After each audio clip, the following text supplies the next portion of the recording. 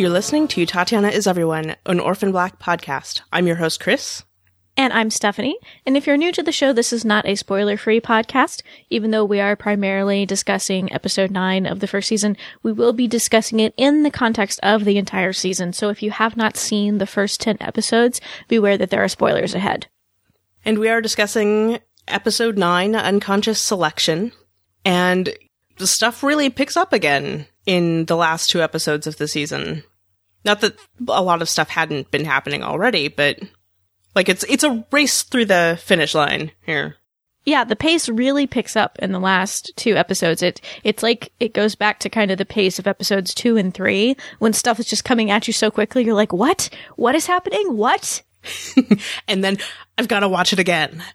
But yeah, it's just like this ride, and you just kind of have to get pulled along in it. And so it was actually kind of a challenge for me to take notes on this episode because I made myself do it while I was watching, because I knew if I didn't do it, I would just get sucked in and I wouldn't remember all of the details. So it took me about 2 hours to watch the episode because I kept pausing to make notes.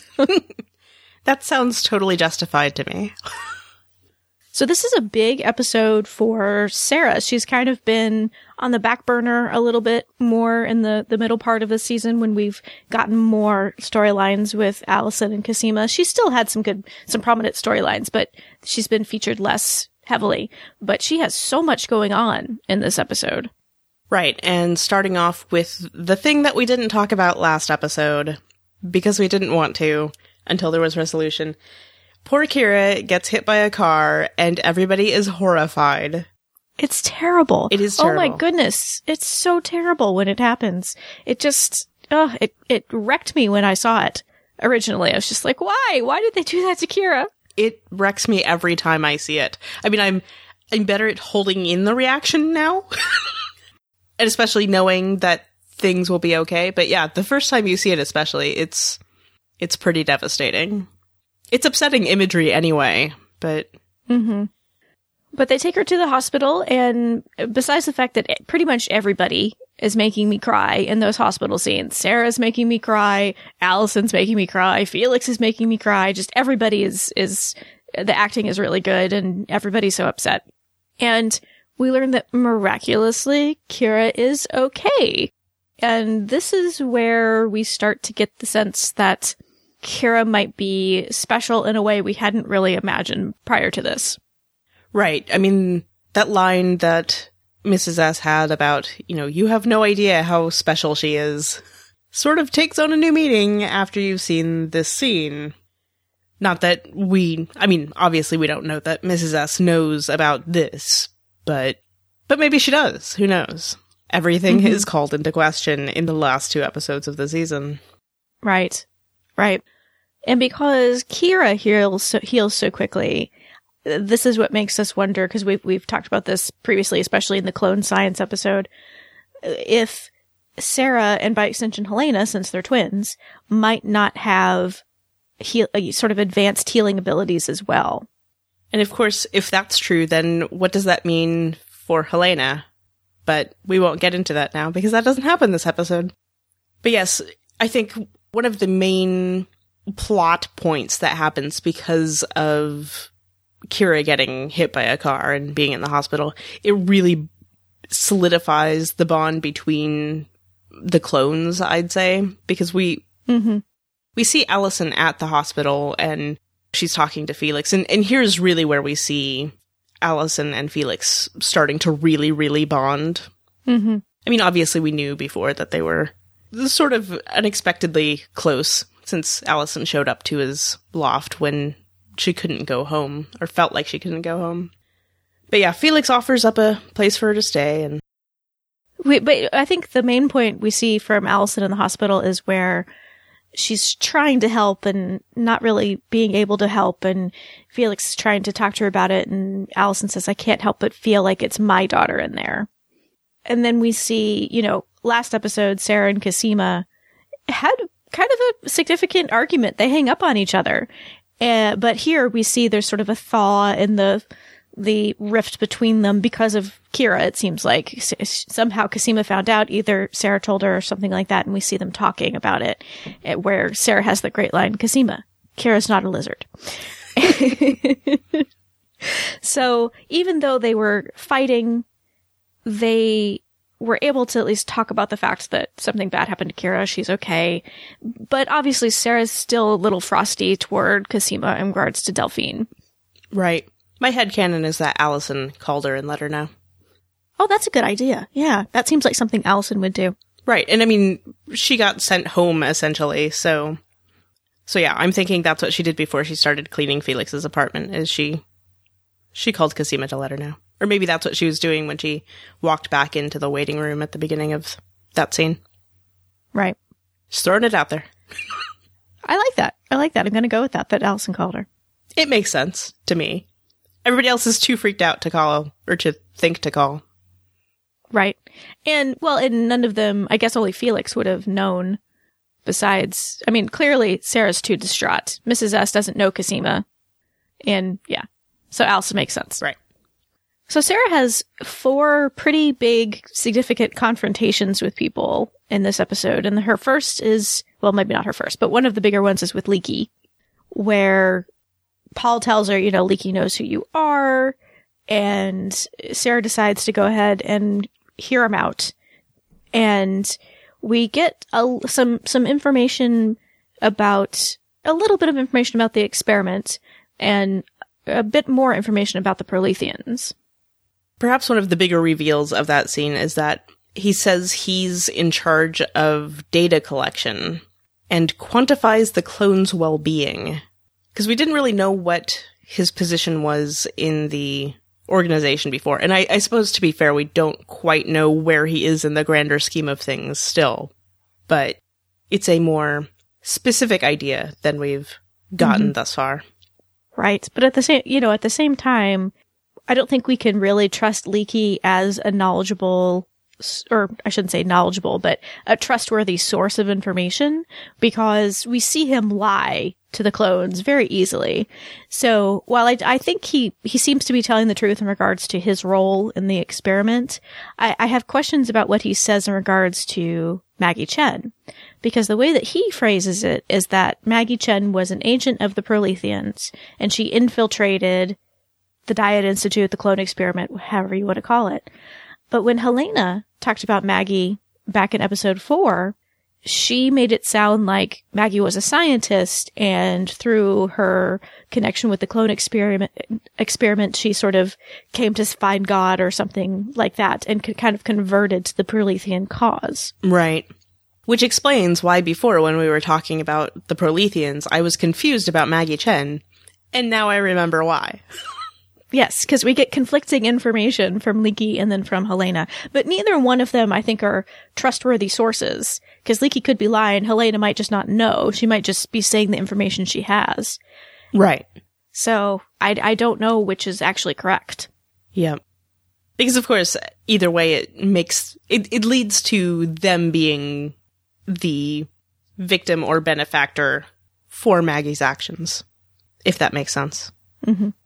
So I have to say, I was really struck on this rewatch how overwhelmed Leekie seems to be when he sees Sarah for the first time. It's almost like he gets very emotional. It's almost like something catches in his throat when he says, "Hello, Sarah."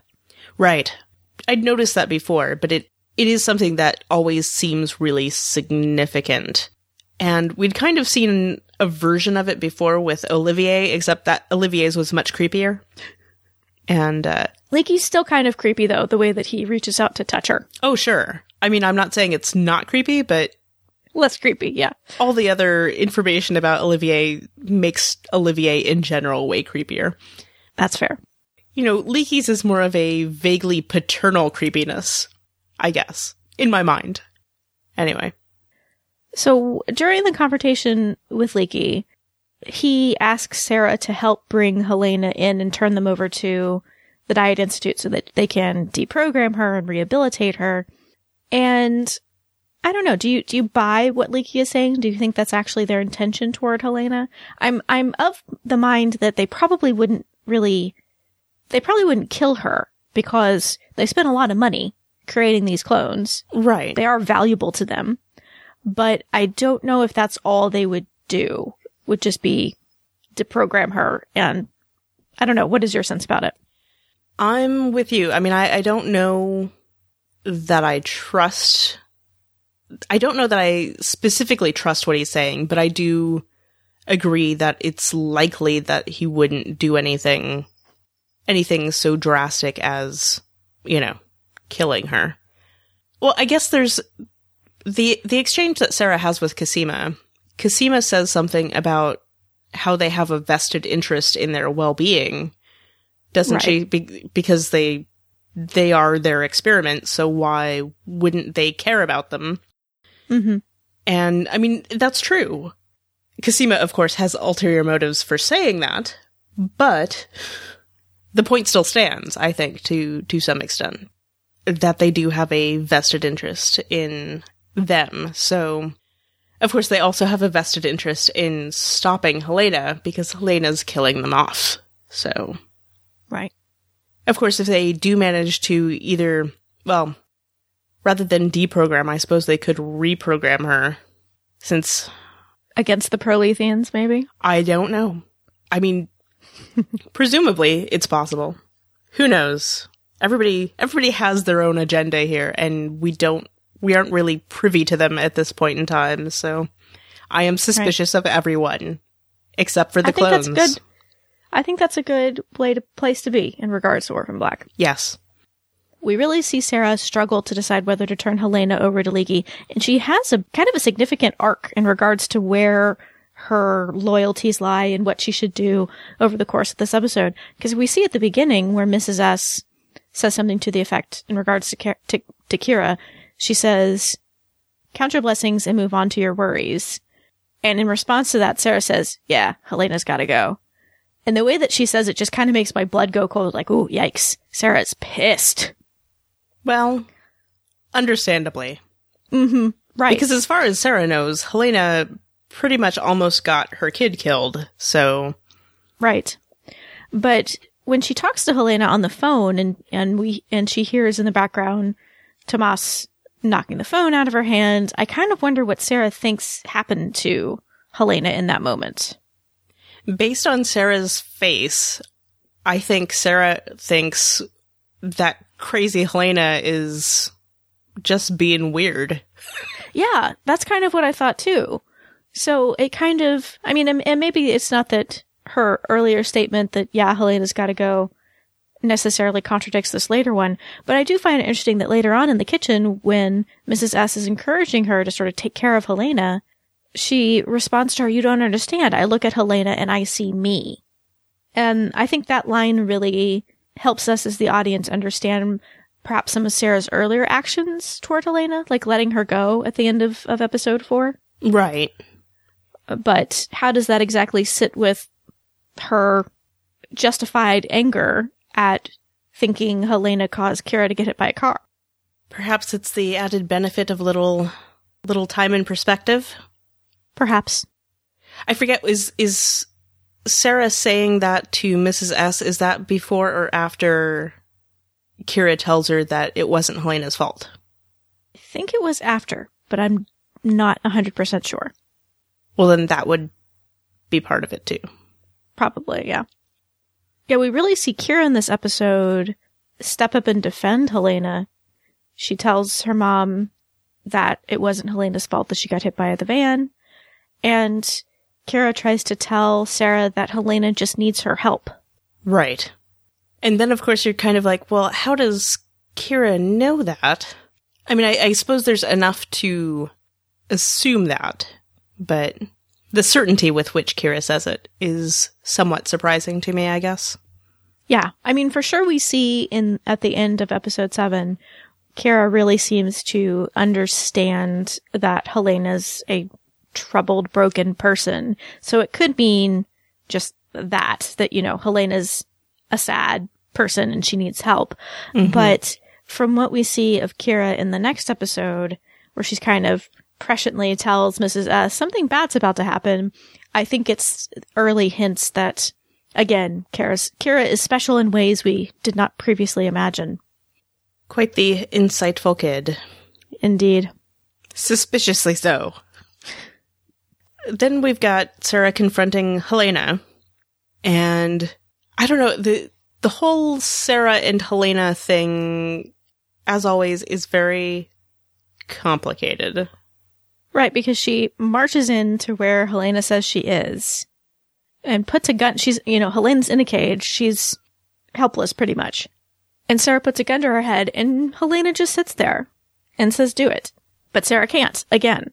This is the second time where Helena has basically said to her, has showed up unarmed, has been really defenseless, and Sarah intends to shoot her, but she can't do it.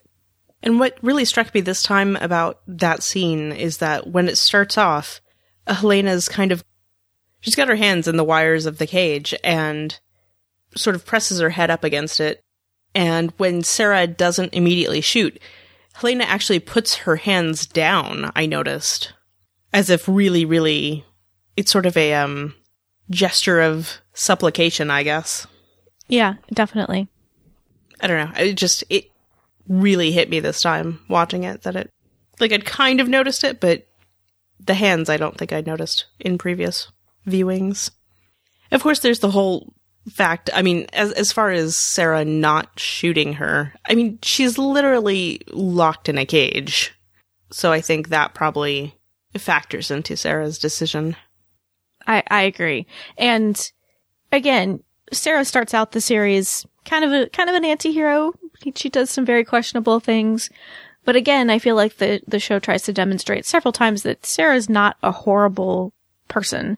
This is not just something she does lightly, even though Helena has caused a lot of problems for her, has indirectly led to her daughter being hit by a car. She can't just go and shoot her, especially when she's so defenseless, as we see her in this episode. Right. Sarah is actually a compassionate person. Mm-hmm. And then once Tomas enters the mix, I don't know that I fully... Maybe I realized it before, but I'd forgotten, I guess.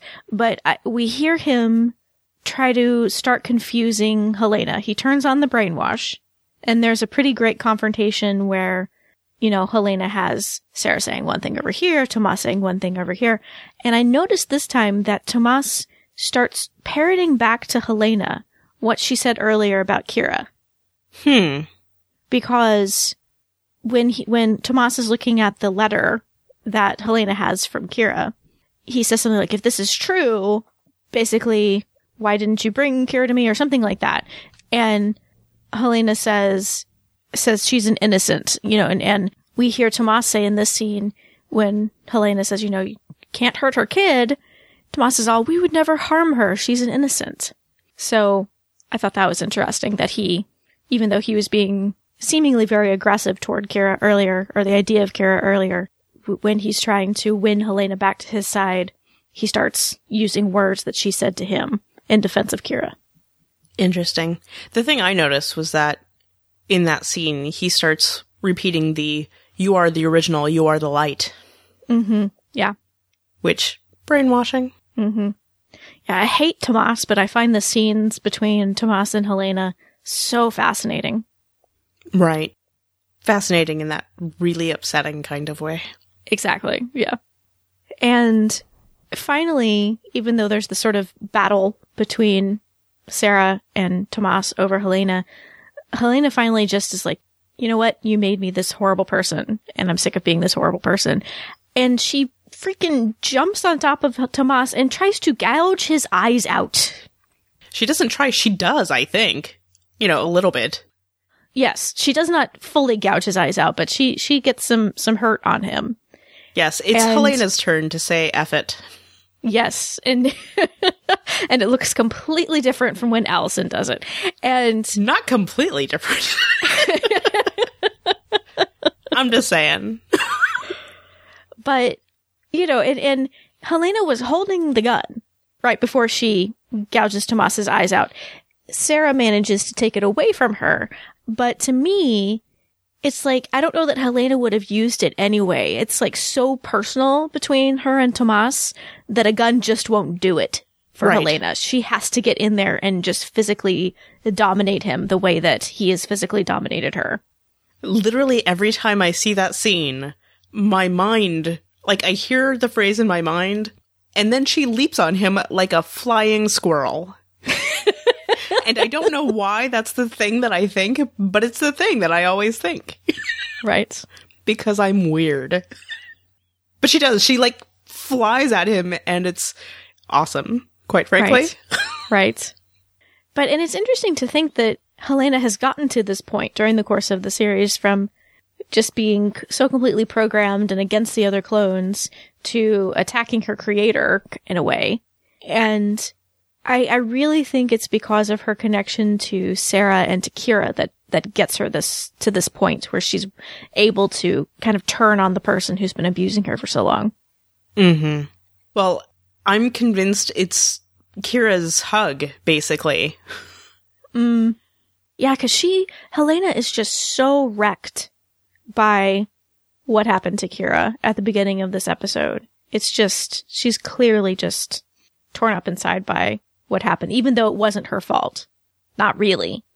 Right. I mean, after Sarah has the gun to her head, Sarah lets her out of the cage, and pretty much the first thing Helena does is go in for a hug.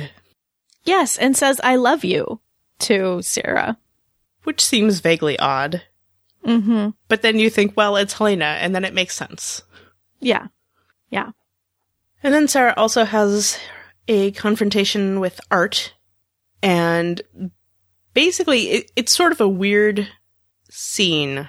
I guess I find it odd. They meet in a lot, like an empty lot, in their cars, and do the whole, like, rolling down the window and talking to each other through their car windows thing. Mm-hmm. Which is very espionage movie kind of thing, don't you think? Police officers do that all the time. I suppose. Like if you're a patrol cop and you want to talk to another patrol cop car, that's how they pull their cars up next to each other. I thought it was actually very smart on Sarah's part to know how to do that, because I don't know that I would necessarily have thought to do that, but Beth would have, because Beth was a cop. And I don't know that necessarily Sarah was channeling Beth, but it was a very consistent with being Beth moment that she thought to pull her car up next to Art's window like that. Well, but we know Sarah has lots of experience with the cops. It's just not this kind of experience. True. I'm just saying. But yeah, last episode, I feel like we both had the question of, why did Sarah even bother to go into the police station? And I feel kind of the same way in this episode. Why did she bother to really talk to Art? Because she doesn't do anything to really diffuse the situation. And I don't know that she really could have. Yeah. Do you think it's just she's trying to maybe keep up with their investigation to know how close they're getting to her? What exactly do you think? Do you think that might be a motive? I do think that's part of it, yeah. And then thinking about it further, she did seem to trust Art when Art was her partner. Mm-hmm. So, yeah, I don't know. It is probably mostly to be able to keep track of all the players, since that seems to be something that Sarah is good with. Because at this point, Art hasn't gone to the train station and watched the video and figured out that Beth isn't, who he thinks is Beth isn't Beth. Mm-hmm. But and so a part of me wonders if Sarah had handled that confrontation differently, if maybe Art wouldn't have gotten to that place.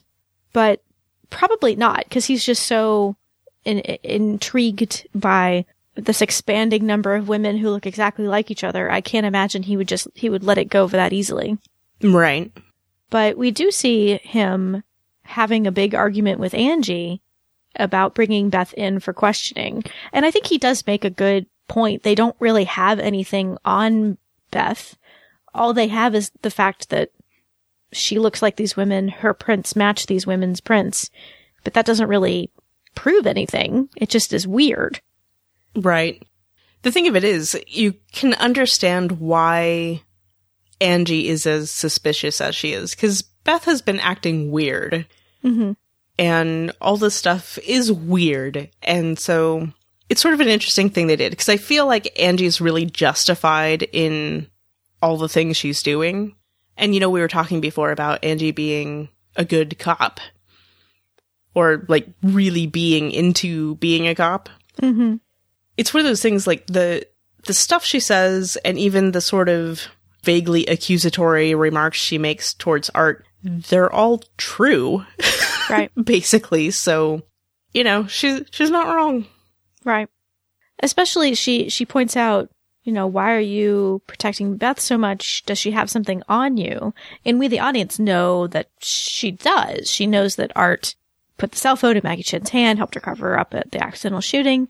But at the same time, I don't really get the sense that that's why Art is doing what he's doing. I do think he's actually trying to be protective of Beth. Mm-hmm. Is that your sense as well? I'm sure all that stuff is at play in Art's mind. But yeah, I do think primarily he is concerned about Beth. Right. Because as we discussed before, he has reason to be. Mm-hmm. It's funny to me because it seems like as soon as his partner leaves, it feels like he gets really protective of her. So at the end of the episode, after Art has figured out that Beth isn't really Beth, he comes back to the station and he finds out that Angie has sort of pulled the trigger early. She's gone ahead and told their superior what they've figured out about all these women who look alike. And this is this moment where their superior officer says, "You need to issue a warrant for Beth Childs." And then Art has this dramatic moment where he gets to say, "No, you need to issue that warrant for Sarah Manning." Do you think he would have revealed that bit of information to Angie and to a superior officer had he not been cornered like that? Or do you think he would have tried to meet with Beth covertly again, knowing that she was Sarah? I think he probably would have tried to meet with Sarah. Yeah. Yeah, I kind of get that sense as well. Do I know this? No. No. But the fact that he'd been dealing with her for however long it had been and not known that it was her, I think he would have talked to her directly first, yeah. Yeah, I kind of get that sense as well. I mean, after all, she did save his life, so... Mm-hmm. And without any training. Right. And then the last of Sarah's confrontations is with Amelia. And I've got to say, when I watched this the first time, I did not know who that actress was, but in the years since, I've basically obsessively been watching Canadian television. And so I'm like, oh, look, it's Noelle from Rookie Blue. Oh, okay. I haven't seen Rookie Blue, but I've heard of it. I always think it's really interesting how immediate and how visceral a reaction that Sarah has to Amelia. Well, maybe visceral's overstating it, but, you know, Mrs. S says, "This is Amelia." Amelia says, "I was your birth mother." And even though Amelia is not Sarah's biological mother, she reacts to her kind of regardless, as if she were. You know, I'd given up waiting for you to come find me, and just you can see all of her hurt and abandonment come to the surface very quickly. Mm-hmm. Which I find interesting because I guess but I mean, this is me maybe having the ability to step back and be more logical, is I would wonder, okay, if she's describing her as my birth mother, then who maybe was intended to be my day-to-day mother? Does that make sense? I don't know a better word to say it. I don't want to say real mother. That's stupid.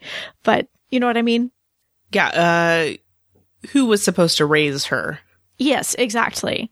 Because normally you wouldn't say I was your birth mother unless you were either a surrogate or your child had gone on to be adopted by somebody else.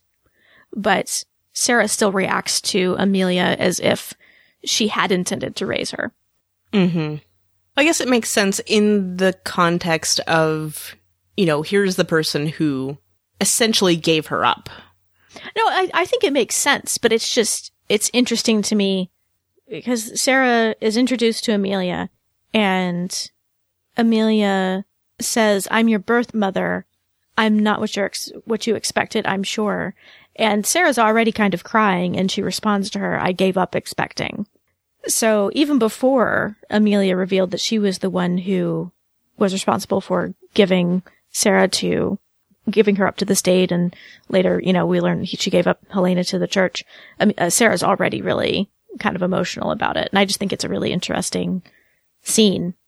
Yeah, well, I guess I'm not really that surprised that Sarah does that, because Sarah's been building up to it for 28 years, it sounds like. So I guess maybe I'm phrasing it badly. I feel like they're giving a scene that's usually reserved between children and their biological parents, and they're giving it to a child and her birth parent, who is not her biological parent. And I find that really fascinating. Yeah. Because usually that's a scene that we get between somebody who was given up for adoption and their biological parent.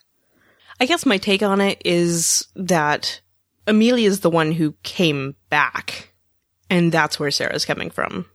She's been waiting for somebody to come back for her, it sounds like, to me. Which just kind of makes me all sad for Sarah. I know.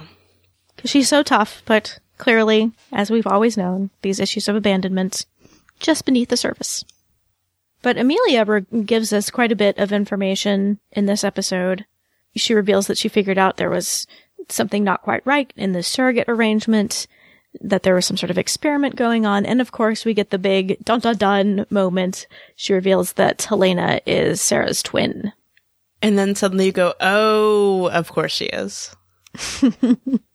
Because all that talk about feeling a connection suddenly makes sense. And the fact that earlier in this episode, where Sarah says, I look at Helena and I see me. I mean, granted, they're clones.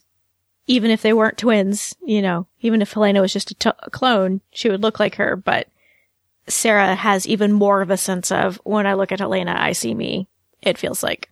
Right. I mean, she never makes that statement about either Allison or Cosima. Yeah. Or even Beth. Nope. But, revealing that, I've said this before, but the fact that Sarah and Helena are twins, but they're also clones, just kind of blows my mind. Like, but wait. They are clones both by nature and by nurture. They doubled down on the cloning there. They did, and that just, for some reason, it's difficult for me to wrap my head around it. I find that interesting. So Alice and Cosima, even though they don't have as prominent a storyline as maybe they got in the previous episode, they still have both really good little storylines in this episode. We see Alex, I just combined Allison and Felix. And now we know their ship name. So Allison has most of her storyline with Felix. And I love the montage of her cleaning Felix's apartment. Yes. That is one of the greatest things ever. I especially love her cleaning his bathroom and looking away as she scrubs the toilet. That is my favorite part also. I laugh my way through that montage. I'm impressed. For some reason, I'm surprised Felix even had a vacuum. But it did look kind of dusty. Like, maybe it didn't get much use. And it's not... I mean, it looks like a fairly fancy vacuum, too. Mm-hmm. It does. I'm always kind of like, where did he get that? Maybe he makes decent money as a rent boy. I don't know. Well, I'm sure. Or the drug money, but... That's true, the drug money. But yeah. And then, I felt really sorry for Allison. This is probably some of the most vulnerable we see Allison is in this episode. And I felt sorry for her at the hospital when she just wasn't sure what to do. And then I feel so sorry for her when she's talking to Felix about needing to go back to her house, but being a pariah and not going back there. And she reaches out and she takes his hand and just says, please come with me. And I feel so sorry for Allison in that moment. Right. Because poor Allison just needs a friend. She does. And Felix is tired and doesn't want to deal with her. She needs a friend, but instead she has a brother. Mm-hmm. But he rallies. She fetches him something gay, and they go back to her house. Indeed. And those are quite the pants. Yes. Yes. His loud pattern trousers that she picks out for him are quite striking, which makes me think that she actually did pick out that outfit for him, perhaps. Right. That's always my thought, too, is like, those pants are kind of hilarious and awesome. But then... Yes, and if Allison had been told, fetch me something gay, that's totally an item of clothing that, in my mind, she would think filled that request. Does that make sense? Yes. Well, I mean, that's where I'm going with this, is that sort of always makes it better, even. Like, the pants alone are great. But then realizing that Allison picked them out for Felix based on the instructions, fetch me something gay, makes it that much better. Yes. But yes, I could totally see Allison scrutinizing Felix's wardrobe and thinking, okay, what is gay?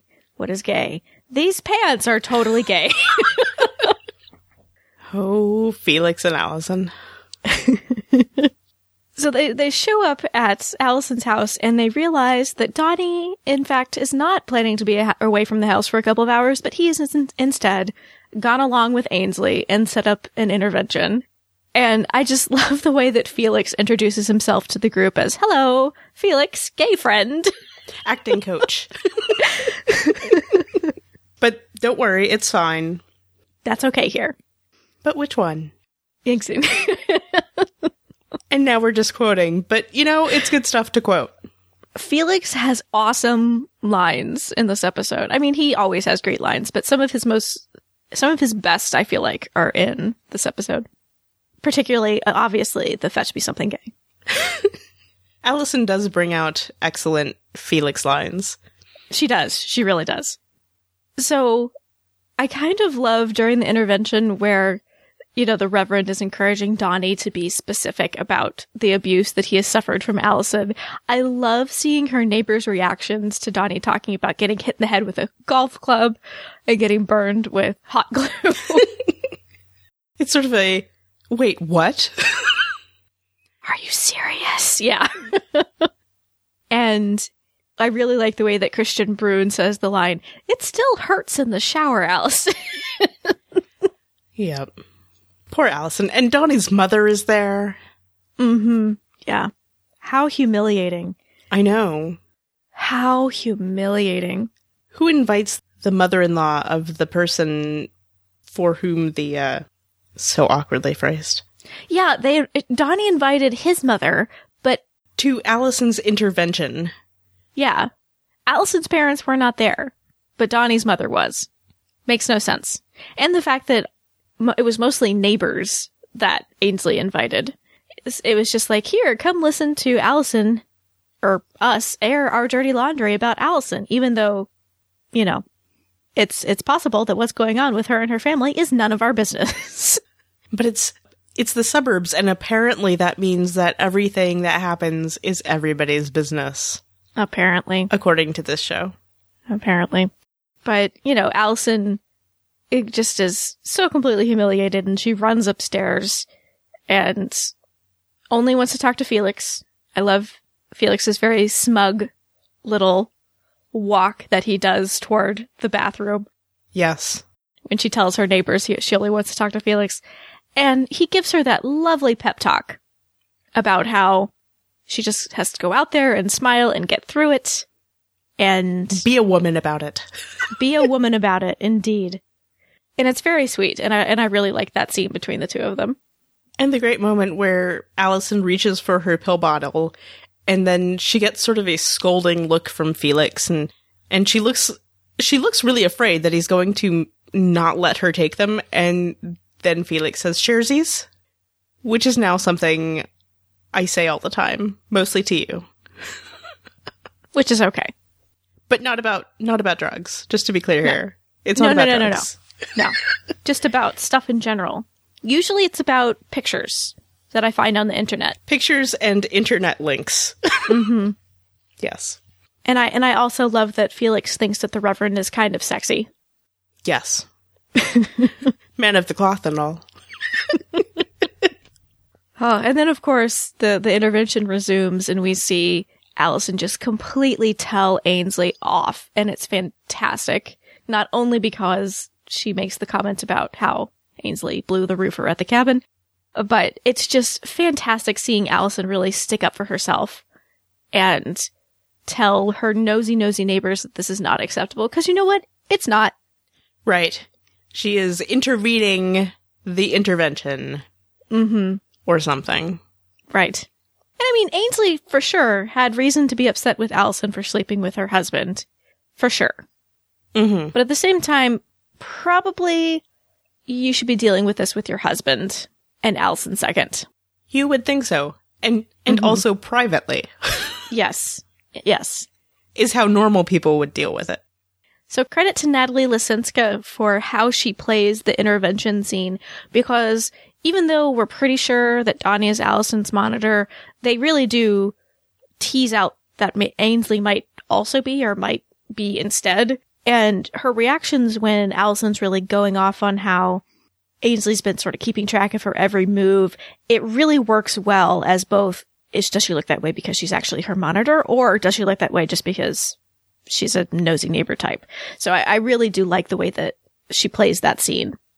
Right. Because it's always, all of Allison's accusations are kind of met with a look of confusion mixed with indignance, which I think is kind of interesting.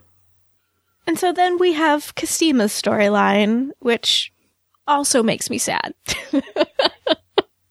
Do you have lots of feels about, well, the show?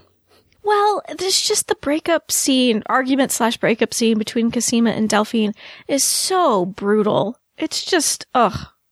Even though I'm not entirely sure I trust Delphine, especially when I first watched the show, I still feel really bad for her and for Cosima throughout that entire exchange. Yep. The puppy eyes make everything worse. Yes. The puppy eyes in combination with the yelling from Cosima.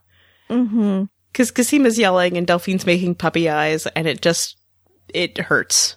Everything hurts.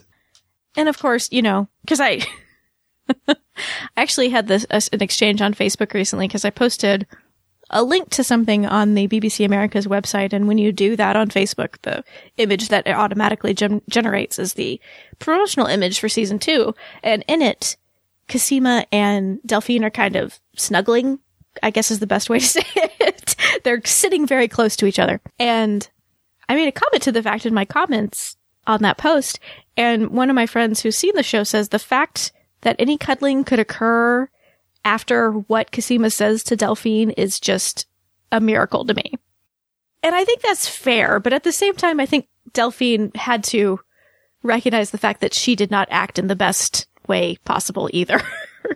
Right. Yeah, I mean, that is the thing, isn't it? I mean, Cosima was being very harsh, yes, but it's not Terrible, like she yes. didn't have reason to be super, super pissed. Mm-hmm. Yeah. I don't know that she really meant what she said. I think she was just saying that to be super hurtful. But yeah, it's not like she didn't have cause to be very hurt.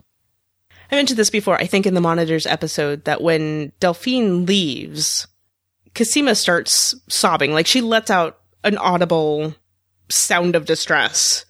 Yes, and she does it before the door somebody closes. Might call an ugly cry. It is not a contained, silent weeping. She just starts sobbing. Right. And she does it before the door has closed, is where I'm going with this. So, again, I think Delphine knows that she's basically responding out of anguish. So, like I mentioned, I tend to watch these episodes and just get completely absorbed and miss some of the details, which is why I made myself take copious notes while I was watching this time. And I don't think I really realized the entirety of the exchange that Cosima and Delphine have kind of at the beginning of their fight, where Delphine says to Cosima, "You knew that I was your monitor, essentially. You knew that my cover story was bullshit." And I don't think I really recognized that Delphine kind of admits that she knew that Cosima knew. That's because you were distracted by Delphine's outfit. I was. Let's be I admit honest. it. She looks really good. But so Delphine admits in this episode that she kind of knew that Cosima knew. And the thing that I thought was interesting was that Cosima says, "Yeah, I did know, but I still thought you were on my side." Right. And I guess what made her think that Delphine wasn't on her side was that she reported behind her back to Leaky about knowing the other clones, right? Yes. Because, I mean, the impression that I get, at least, is that Cosima was definitely expecting Delphine to be keeping tabs on her, because that's what they knew that the monitors did. I mean, as far as they knew, that was sort of the extent of it. Diagnostic things and whatever. Keeping an eye on them. Mm-hmm. But yeah, I think it's that Cosima finds out that Delphine reported back to Leaky about Sarah, right? Right. And so Cosima says as much in the episode, something about, you can use me as much as you want, or whatever it is she says, something along But stay away from the little girl, yeah. Right, but stay away from Kira. So I think that's the big issue again. I mean, here it is, this same episode that starts out with Allison and Sarah and Mrs. S and Felix being really concerned for Kira. And we find out later, too, Cosima also being concerned. But again, it's this protectiveness over Kira, which basically is something all of our protagonists have in common. Mm-hmm. Yeah. So yeah, it's the element of the betrayal of trust, I think, is what really sets Cosima off. And I think she says as much, so. Yeah. And interestingly, we see her really kicking herself for having that expectation. She's just like, I'm so stupid. How did she not, she basically says to herself, how did she not know that this would happen eventually? Right. I do kind of wonder though. I mean, even though Delphine says, I knew that you knew that that my backstory was kind of made up and was bullshit. Why didn't the Dyad Institute maybe take down that picture of her from their website? You'd think they would. Yeah, especially when Leaky's all, go look at our work, check us out.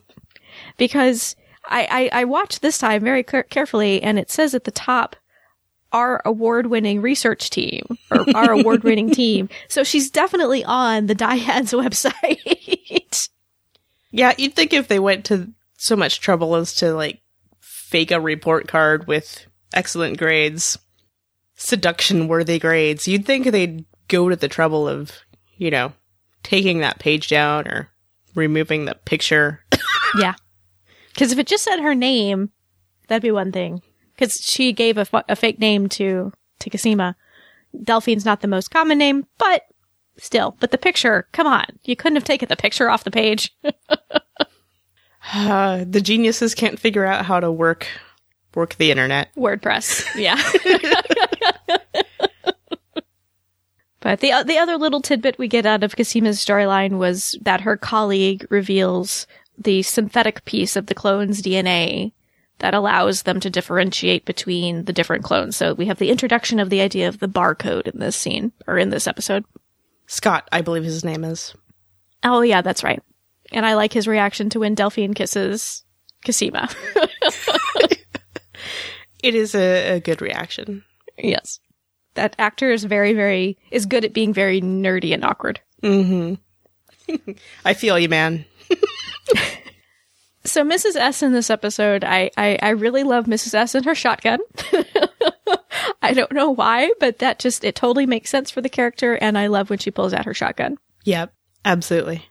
And I also think that she gets a really great line when Paul shows up at the house, and she realizes pretty quickly that Sarah's dating this guy. And when Sarah says, oh, this is Mrs. S, she knows everything. And she replies, well, not everything, clearly.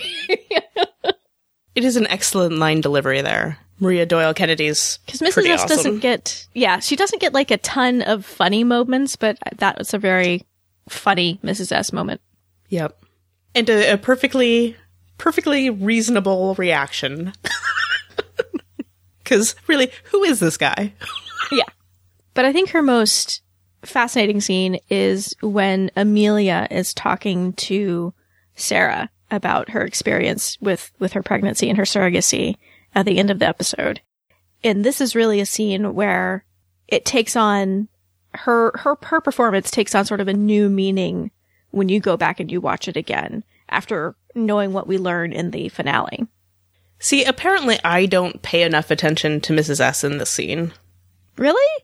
I don't know. I mean, I don't know. Because she just looks so guilty when Amelia is talking about her surrogacy. And, the thing that always strikes me when Amelia is talking is that clearly this woman was targeted and kind of used because of her status, because she was an immigrant, because she was probably a woman of color and probably poor. She was really exploited into aiding and abetting this illegal experimentation. And knowing Mrs. S's background from being in Brixton and the conflicts that she saw there with the police over race, I bet she just is appalled by that idea that she was even involved in something that would exploit this woman that way. And she just looks so guilty when Amelia is talking about her experience. That's a good point. I hadn't thought about that. But yeah, you're right. Because see, I think my issue is that I always spend this scene trying to focus really, really hard on what's being said. Mm-hmm. Because I'm like, wait, what happened? Yeah, we're getting a lot of information, so it's easy to kind of ignore Mrs. S. But I feel like her expressions that she has during this scene are very, very pointed and very significant. I think there's also an element of she's maybe thinking that Sarah's going to figure out her involvement any minute now that Amelia has showed up. Right. I mean, I do think that it's occurred to me before that she does look a little anxious, I guess, but I hadn't necessarily thought of it as being really guilty. I think she looks so guilty, but maybe that's just me. I'll pay attention next time. Okay. Just watch that one scene. Pay better attention. Yeah. Just watch that one scene and just watch Mrs. S and tell me what you think. Will do. So I had just a couple of stray thoughts while I was watching, and the first was that it takes a really long time in this episode before we hear Helena's trademark screech noise. They usually have it in the first scene she appears in, but I think it's either the third or fourth scene that Helena's in this episode until we hear the Helena screech. But, I mean, this episode starts off with Helena in such a vulnerable place. Mm-hmm. And then For sure. Tomas literally throws her in a cage. So Helena's not a threat. Because that's sort of Helena's dangerous music. It's true. Though they did put it over, like, when Tomas was stitching her up and repairing her wounds. But I think because they try to do a fake out with the subsequent scene when Paul's coming back to the apartment to try to make you think it's Helena, that's partially why they put the Helena screech in that scene. But I just thought it was interesting that it takes so long for us to get that music cue in this episode. Well, to be fair, this getting stitched up thing, that was kind of a badass moment anyway, because, you know, it's some serious messed up stuff with Helena there. Mm-hmm. So, yeah. Again, it's sort of a horror moment anyway. Yeah. Because of the getting stitched up, so. Right. No, it totally makes sense that we don't. It takes so long for us to hear it. It's just unusual. So I noticed it when I was watching this time. Mm-hmm. And then the other thing I noticed is that when Helena hugs Sarah, it looks like maybe her hair was curled because she was being Helena. I feel like they probably use a wig though. But basically you can see the back of, it's probably Catherine Alexandri's head because she's usually if there's just one clone in a scene, she's usually the only other double there. And you can see her hair looks kind of curly, and it kind of resembles the curls that are in Helena's hair. But in looking at pictures of Catherine Alexandria, it looks like her hair is naturally curly, so they probably straighten it maybe when she's playing Sarah or put her in a wig. But you can see some curls in Sarah's hair. I think Tatiana's hair might also be naturally curly, or at least sort of curly. Yeah, I get that sense too, because most of the time when you see her in interviews and stuff, her hair's curly. Mm-hmm. Less so recently. It's been straightened a lot recently, but that's beside the point. But yeah, so let us know what you think of Unconscious Selection. We would love to hear your thoughts and your theories about this episode. You can send us those thoughts in a variety of ways. You can go and leave a comment on the show notes for this episode over at TatianaIsEveryone.com. You can send us an email to feedback@TatianaIsEveryone.com, or you can send us a voice message by clicking on the Send Voice Message tab that's on the right-hand side of the website. You can also find us on Twitter at TIE Podcast. This week, Delphine's puppy dog eyes and Felix's gay outfit were played by Tatiana Maslany. Thanks for listening.